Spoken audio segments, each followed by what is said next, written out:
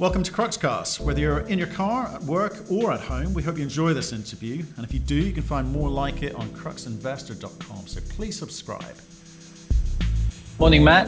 I'm Alan Pangborn. I'm the CEO of Chesapeake Gold, and I'm happy to be here again today to talk about the Metates project in Mexico and the recent progress that we've made since we talked last time. Brilliant. Good to see you, Alan. Welcome back. How have you been? Good.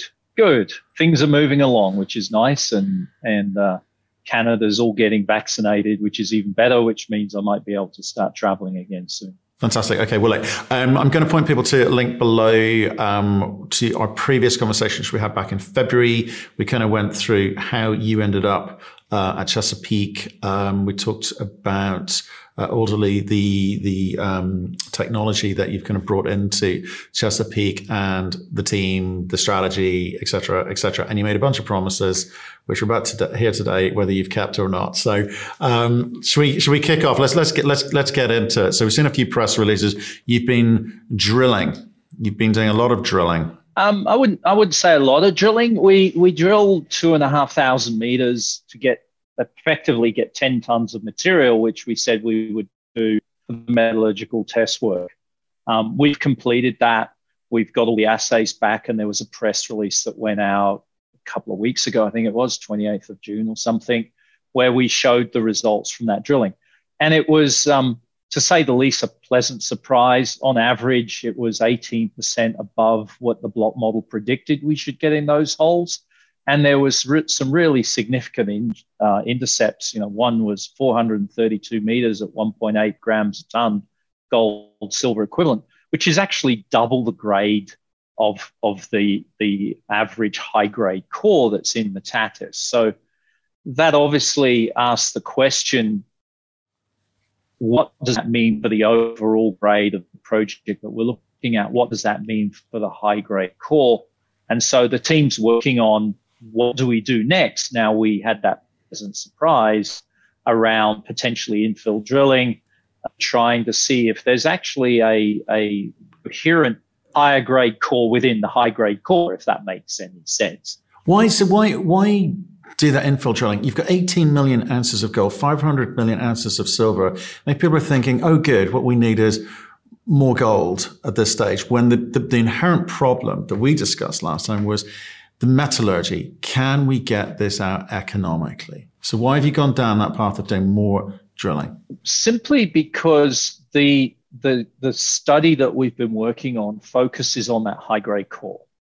And it's the first material that you would mine. It's the first material that you go after.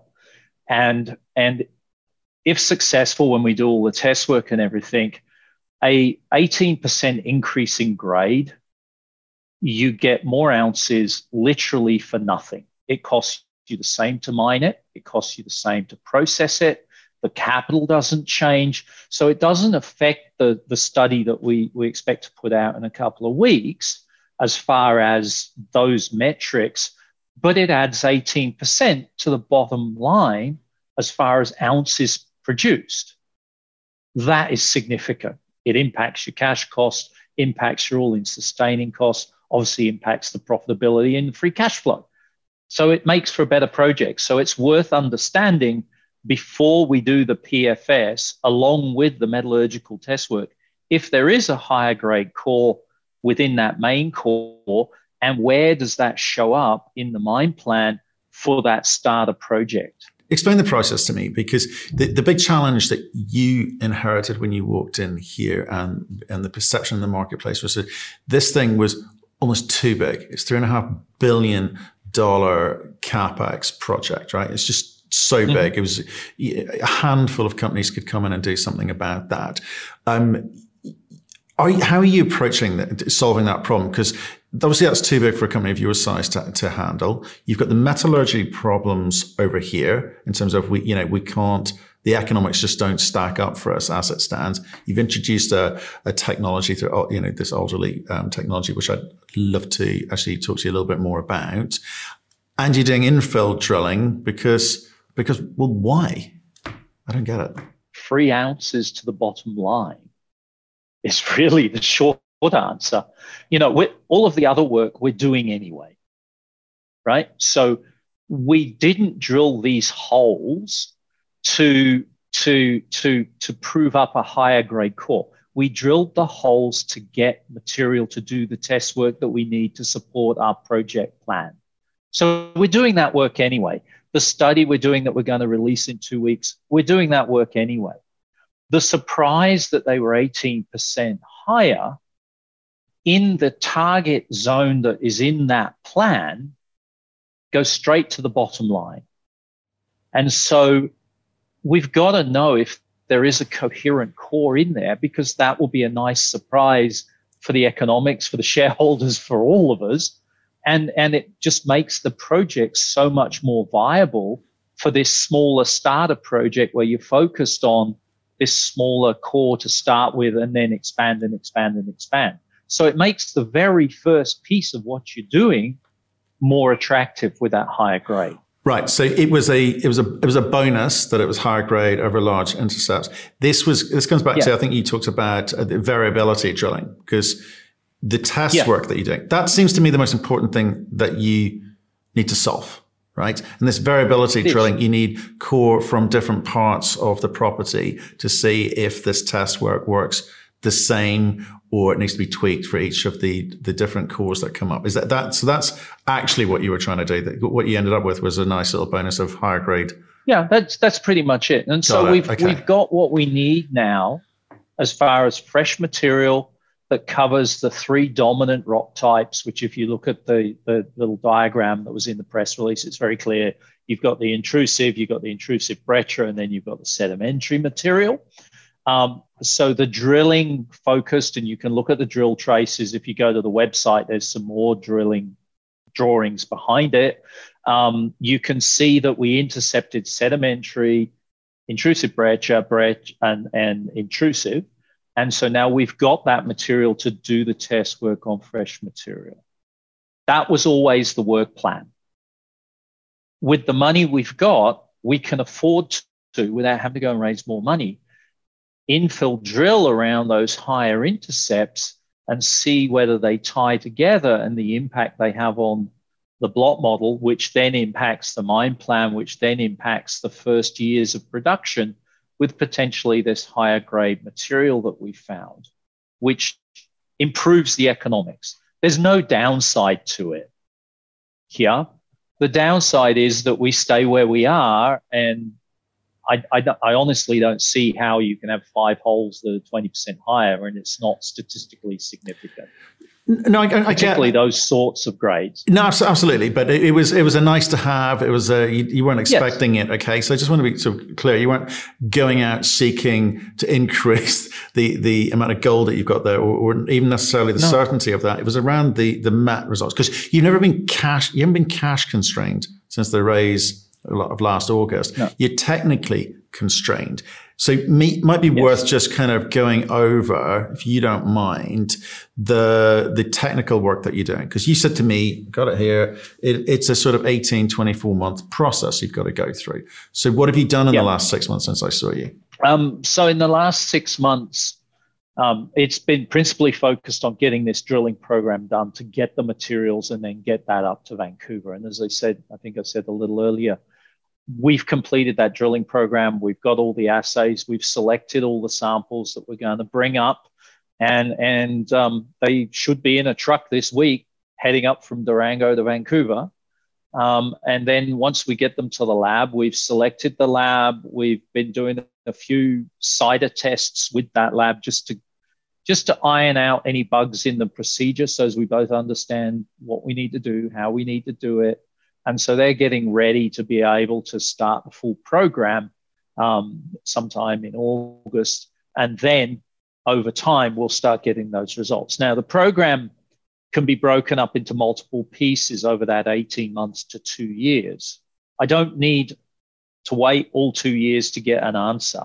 Because we're focused on the intrusive and the intrusive breccia, which is this higher grade core, that's the test work we'll do first. That's the samples we'll do first, so that when we do the pre-feasibility study, which will take the study that's coming out and improve the accuracy of it and improve the level of information behind it and the data collection, that will have the results of the test work for the primary ore that's going to feed that starter project, which is the intrusive. So we'll do the intrusive and intrusive breccias in that order, and then the sedimentaries last, because the economics always drives you to that intrusive. And then the SEDs and the expansions and things come after that. Okay, but so just broadly and less technically for some of the audience here, you are taking sulfides and you're trying to make them oxidize. Take grey rock, yes, make it brown rock, right? Very good. I know, right? I listen occasionally. But then, with core, how does that work? Because it's still at lab, right? We're not sitting outside. We're not sitting with large tonnage here. So what precisely are you trying to do? We know that sulfides will oxidize. Full stop. That's why the oxide ore body is always on top of the sulfide ore body, and that's why you have acid rock drainage to all of these sulfide mines that have rainfall and oxygen. And given the entire planet has oxygen, the rainfall is the issue. Yeah. And so we know that sulfides will oxidize. We know in the case of Metates that if I grind it to bug dust and put it in an autoclave, they oxidize. So I know both ends work, right? The key is the bug dust is very expensive. Waiting for God to do it will be here for billions of years. So that's out. That's out. The obvious point in the middle is the heap leach. And so you're accelerating nature, but controlling the chemical process behind it. So getting the fresh core samples and doing that in the lab first. What I'm looking for is how much do I have to oxidize? 0 to 100. Obviously, 0 doesn't work. Otherwise, it wouldn't need to oxidize the sulfides. It wouldn't be refractory. 100 works, but it takes a lot of energy and a lot of time to get there. So where along that curve do I need to be to get reasonable metallurgical recoveries of gold and silver that are economic? So that's one thing, time and oxidation. So how much oxidation do I need? How long does it take to get there? That is the fundamental focus of the test work program. So we'll put on multiple columns with the same material in, oxidize for 30 days, 60 days, 90 days, 120 days, 180 days, then switch the chemistry to leach the gold and silver that's been released at 30 days, 60 days, 90 days, etc. And then I can draw a really nice little curve that says, for 30 days oxidation with this much sulfide oxidized, I get this recovery. And then the same, and then the same, and then the same. And then you can pick the economic point on that curve that then supports your PFS. That's the whole focus of the study. Wash, rinse, repeat for the different ore types, intrusive breccia, sedimentary. So what assumptions are you making for the study which you're talking about coming out over the next few weeks then, without having done that work? So we've made some assumptions based on other test work we've seen, other results we've seen, some interpolation of previous test work done by who? On Metates' ore. Okay. On some of it's on Metates' ore. The others I can't really tell you who, because they're all covered by CAs. It was work that Alderley was doing, looking for a deal. So we've got an idea of time recovery, what it looks like on other sulfides. And so we've taken what I believe are reasonable conservative assumptions behind that. And that coupled with, if I turn the question around, if this was an oxide ore body and you had to assume or guess a recovery, what would it be? And most people will tell you in the 70 to 80% range from a half-inch crushed heap leach, can be as high as 90. If it's really refractory and it's not oxidized, it can be lower than that. But if you've oxidized it, and that's the key, we're converting sulfides to oxides. The then heap leach recovery should be similar to an oxide heap leach, which is in that 70 to 80% range. Okay, so it still feels like a little bit of, trust me, it'll be okay. And without this work to support it, because it still relies on this on the magic black box, which is Alderley, right? And they're not forthcoming with information. You've got a non-exclusive deal with them to use it how you see fit, but they haven't yet released anything to the market about some of the project which they're using that they're working on, have they? No. Right. Okay. So, and they probably won't for some time. Yeah. I mean, neither of us until I've got test work to support my ore, right? I'm making some, I believe, defendable assumptions around the recovery and the time to get there. And that's based on a combination of things across, as I said, other ores I've seen as Alderley and others I've seen over my career and how they behave. It's connected back into the copper industry, which I talked about last time, and how we've been doing this for 30 years in the copper industry, and look over the fence, we can oxidize sulfides and the metal out, and the copper industry produces over 1.5 million tons a year of copper today doing that. So it's not new to oxidize sulfides and recover metal. The new bit is alkali in the gold industry. Yeah.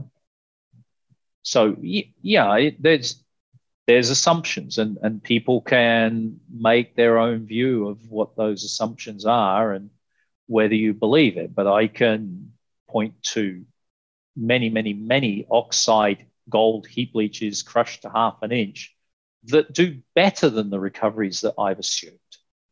What you have to get your head around is, will the sulfides oxidize, and can we do it in a time that's appropriate to get our gold and silver?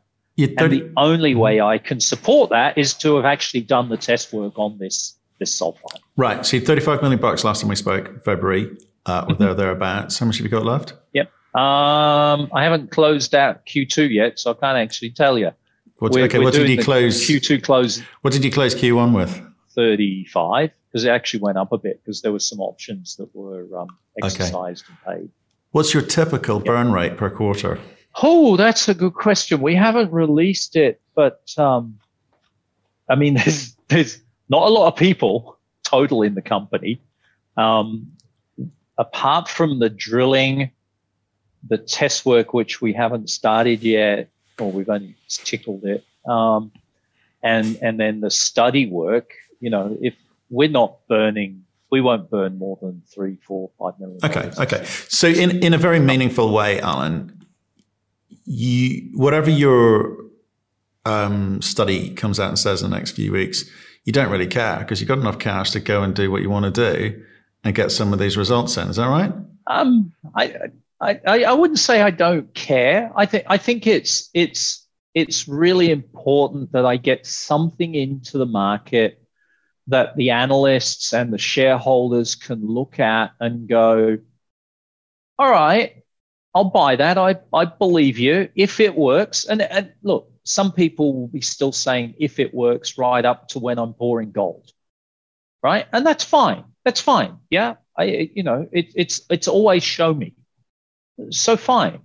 What I'm showing you is this is potentially the size of the prize for Metatis, with some credible engineering and a study by an independent third-party engineers that says this is what the project looks like. That's the size of the prize just for the starter project. Okay, well let's talk about that. 15,000 tons a day. Well, let's talk about that because, I'll park the technical component, but I will come back to it for now. So, we're going with a starter project, smaller starter project because, well, a company of Chesapeake's size can't do $3.5 billion worth of capex. It's not going to happen. That's right. So tell me about the scale and where you start, and what sort of quantum roughly could we be talking about? What sort of things could we look forward to in the study that's going to come out? What's it going to tell us? So the study should show that there is a significant reduction in capital, very significant reduction in capital, to something that we believe would be financeable, deliverable. A 15,000 ton a day project is not a big project. It's Lots of people can build them. I've built them before. It's not complicated. Yeah, a heap leach project is not complicated. The physical digging the hole, building the crushing plant. So significant capital reductions, better operating costs, lower environmental impact because I don't need a ton of water and a ton of power, which makes the permitting piece of it easier. And apart from the technology bit, it's simplicity. Heap leaches are inherently simpler to mine, operate, and control than an autoclave plant. So that's what should come out in the study. It should show that there is for Chesapeake, right? I mean, there are people out there that can finance $3.5 billion projects. We're just not one of them, right? But for Chesapeake, we believe that the study will show that there is a credible, financeable, deliverable, and then expandable project based on the Metates project that we can move forward with. And that's what we've always said we want to do and how we want to do it. Okay. But some of the infrastructure demands won't have gone away, will they? I mean, you need, well, what do you think you'll need to chip in? Well, no, they do because the autoclaves. So if you look at the old project, you had the mine up the top of the hill. You had a crushing, grinding, flotation plant up there. You had to have somewhere to put billions of tons of tailings, right? And waste. The smaller project obviously doesn't move billions of tons, or if it does, it will be 200 years later. Yeah. The other project also had a secondary site down in Sinaloa near a little town called Cosala, where they had the autoclave, the oxygen plant, etc. The water consumption on an autoclave plant is about 7 times what it is on a heap leach. The power consumption is 10 times what it is on a heap leach. So those two alone, the original project, it might have been third party, but there was a power plant in there. There was a lime plant in there. There was a desal plant to replace all the water that you're using in the catchment area up above. So there was a lot of infrastructure. There is no desal plant. There is no power plant because our power consumption is so much lower. We can connect on a power line that's nearby and get the power off the grid. So I'm not even having to install diesel gen sets apart from emergency power on site. Yeah. So there is a lot of infrastructure requirements that go away. They just go away because you don't trigger them. Your power consumption isn't in the tens or hundreds of megawatts that you need a power station for it. Yeah. You can't pull that off of a 110 kV line, right? You can for a heap leach at this size. So you avoid all of those high expensive triggers for infrastructure. So it has a really big impact specifically on the capital.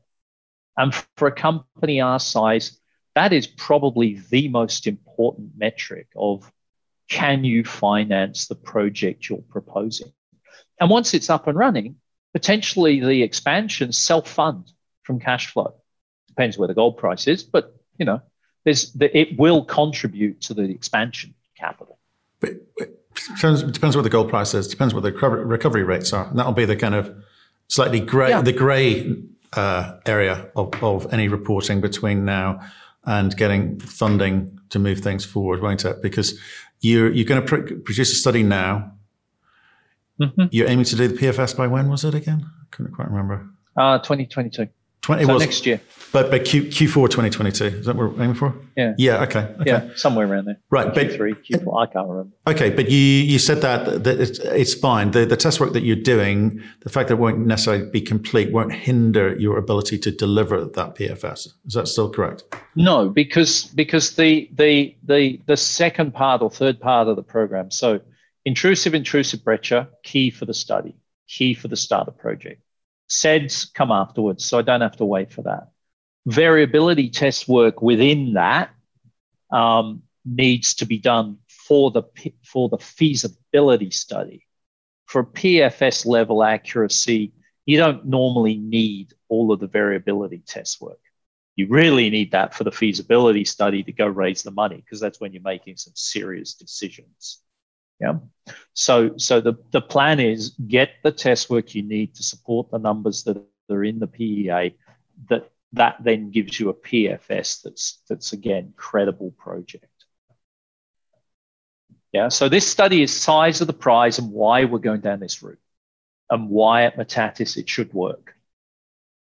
The PFS is credible, supportable across the entire range, data to support the assumptions that are in the PFS.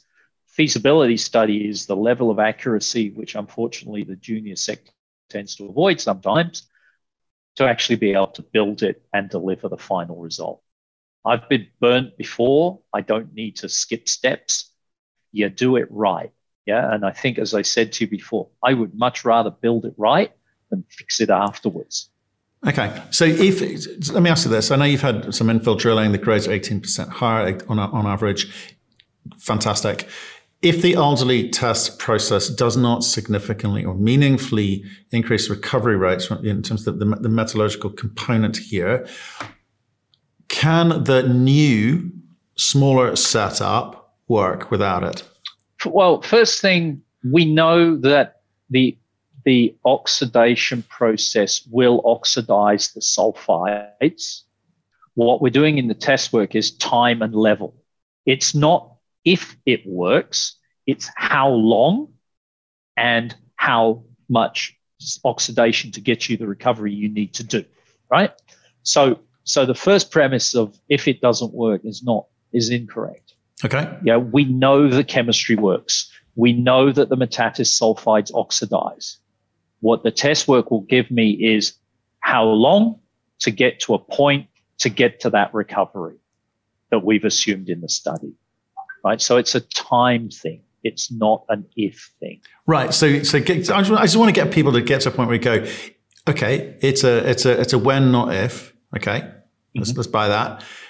What's the trade-off for you? I mean, you can't sort of sit around. It'll be 10 years.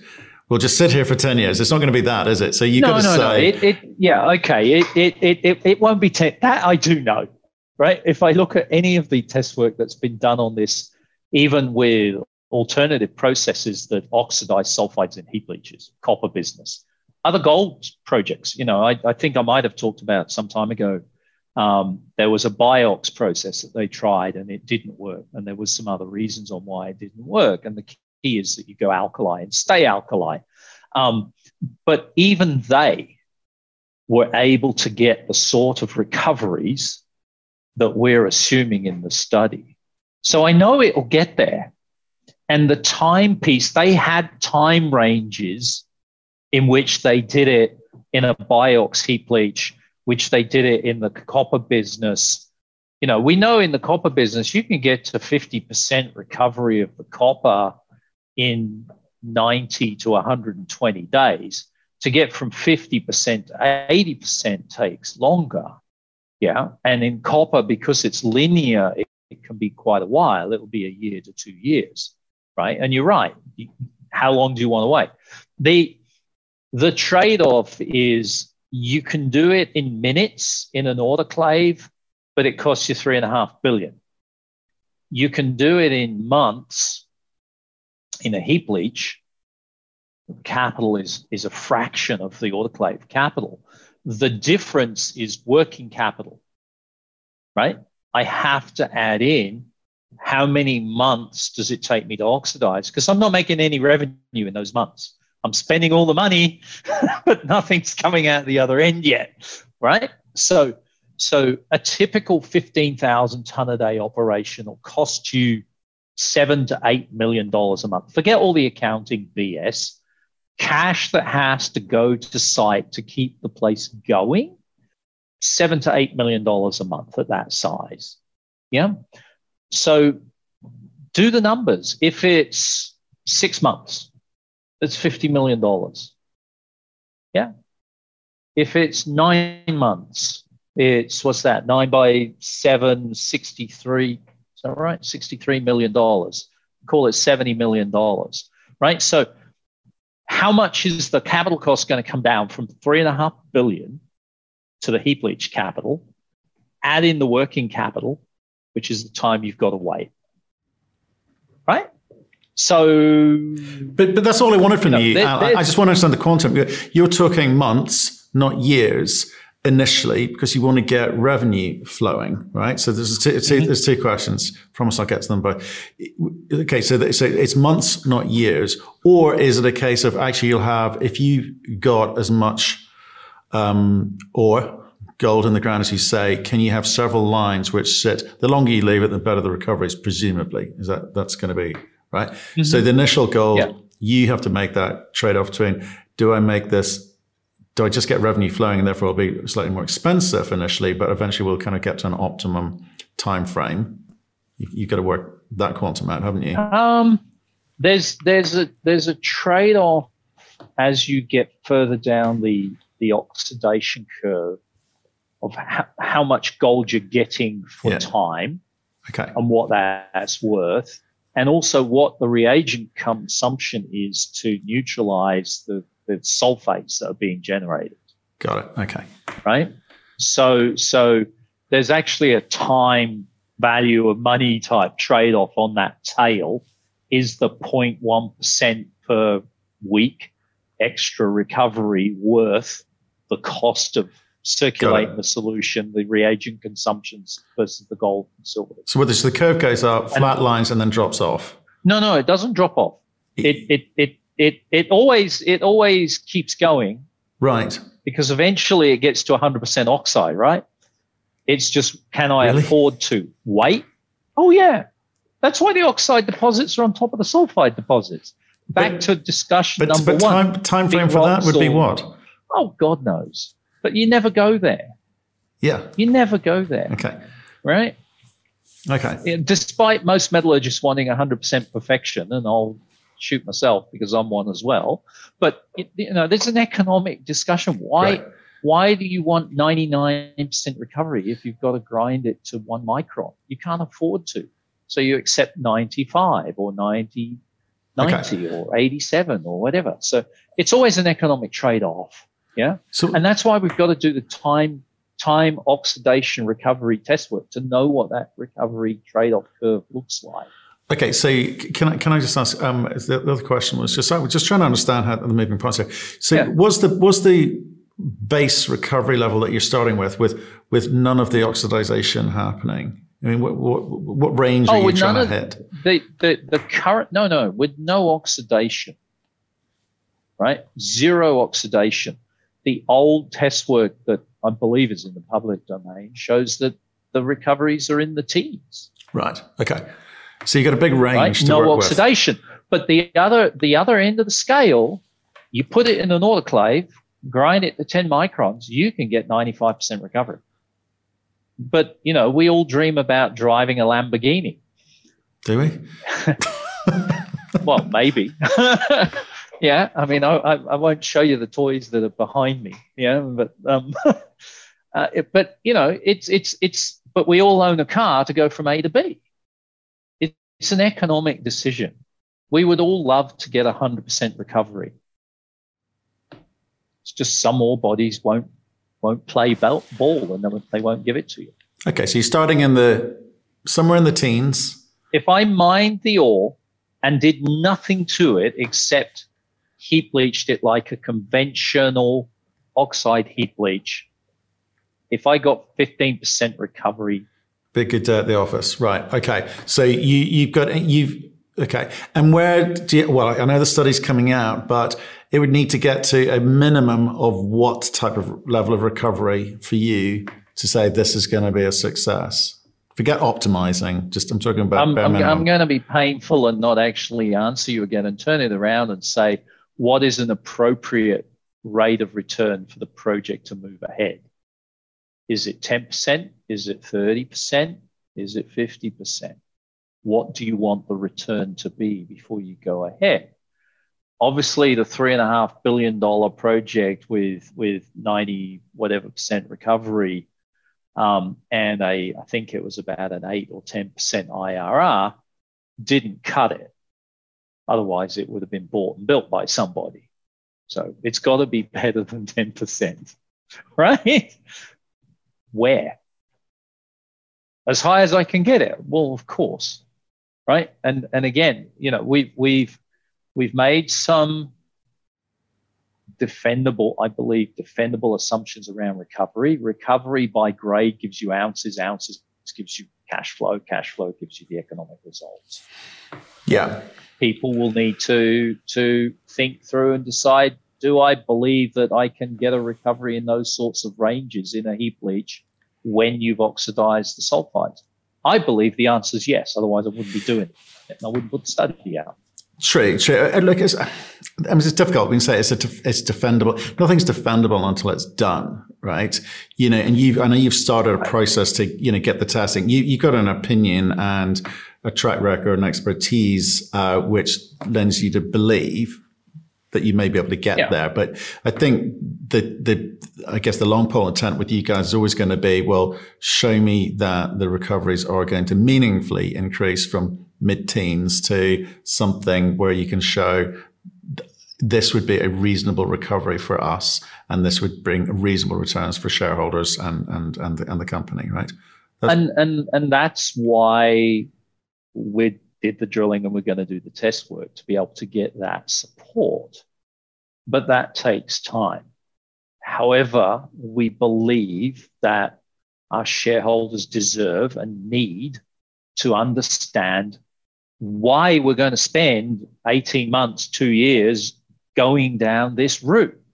Because if the size of the prize was ho-hum, why would you do it? Go and find something else to do. Don't waste my money, right? Which would be a perfectly respectable comment for a shareholder to make to me. I don't believe that this is going to work and don't waste my money.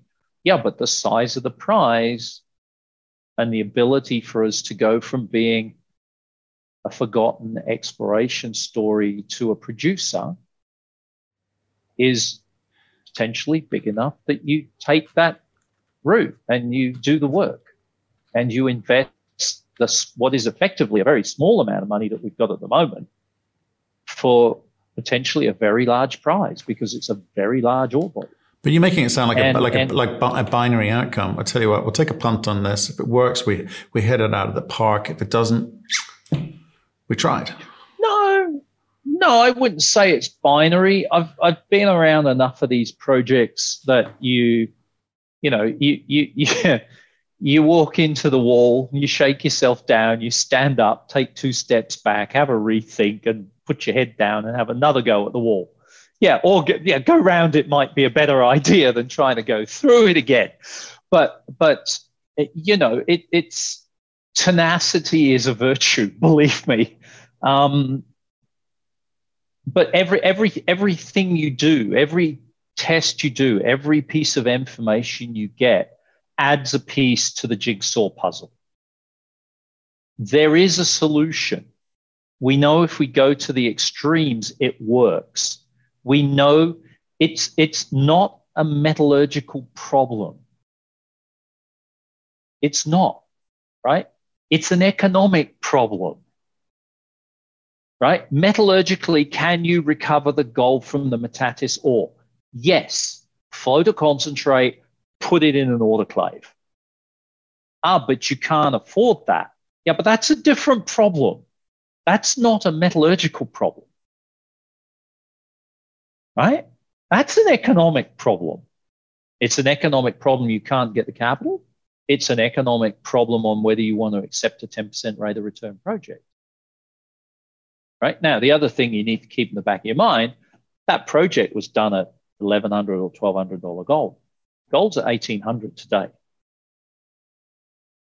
So that large project could be very attractive for others today if you believe the gold price is going to go further up or it's going to be around for a long period of time. So that is not an invalid option. Metallurgically, we know it works. Technically, it's proven technology. It just ain't a great project at a large size with a large capital at $1,200 gold. Well, but we're not at $1,200 gold now. Yeah. So why don't you do that one? Well, you don't do that one because how do I finance a $3.5 billion project? Yeah, I think you know you made the case, and you know it's not metallurgical. We will see. You will prove that, and you know you will pick a point in the curve, to use your phrase from earlier. And I want to see what that point of the curve does to the economics. And I get that you're concurrently having to get everything else going too. So you're getting on with that, not just sitting back waiting for the metallurgy to happen. So I think that's good news.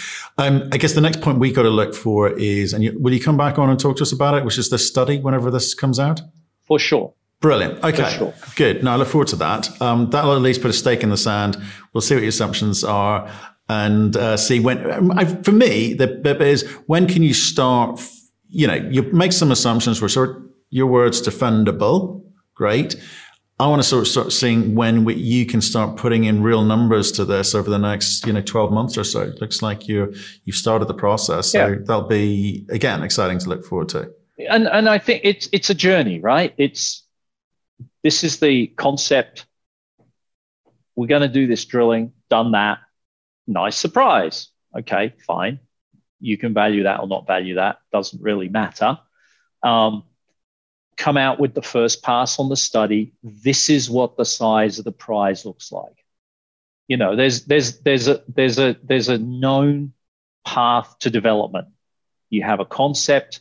You have a pre-feasibility that looks at size and options and all sorts of other fun things. And then you have a feasibility study, get money, go build, right? Assuming you pass all those toll gates. The bigger companies have very, very rigid systems that you do that. There's a reason for that, yeah? And so this study that's coming out is that first step. Is there a defendable concept that will deliver a prize that is suitably attractive enough for us to continue down that journey? Or have we walked into a wall, take 2 steps back and have a rethink, right? I don't think we're at that point, yeah? That point, you've got to do the test work first. Yeah, this study is really, does the size of the prize justify continuing to spend the $35 million, I wish it was billion, $35 million to determine whether all this works or not.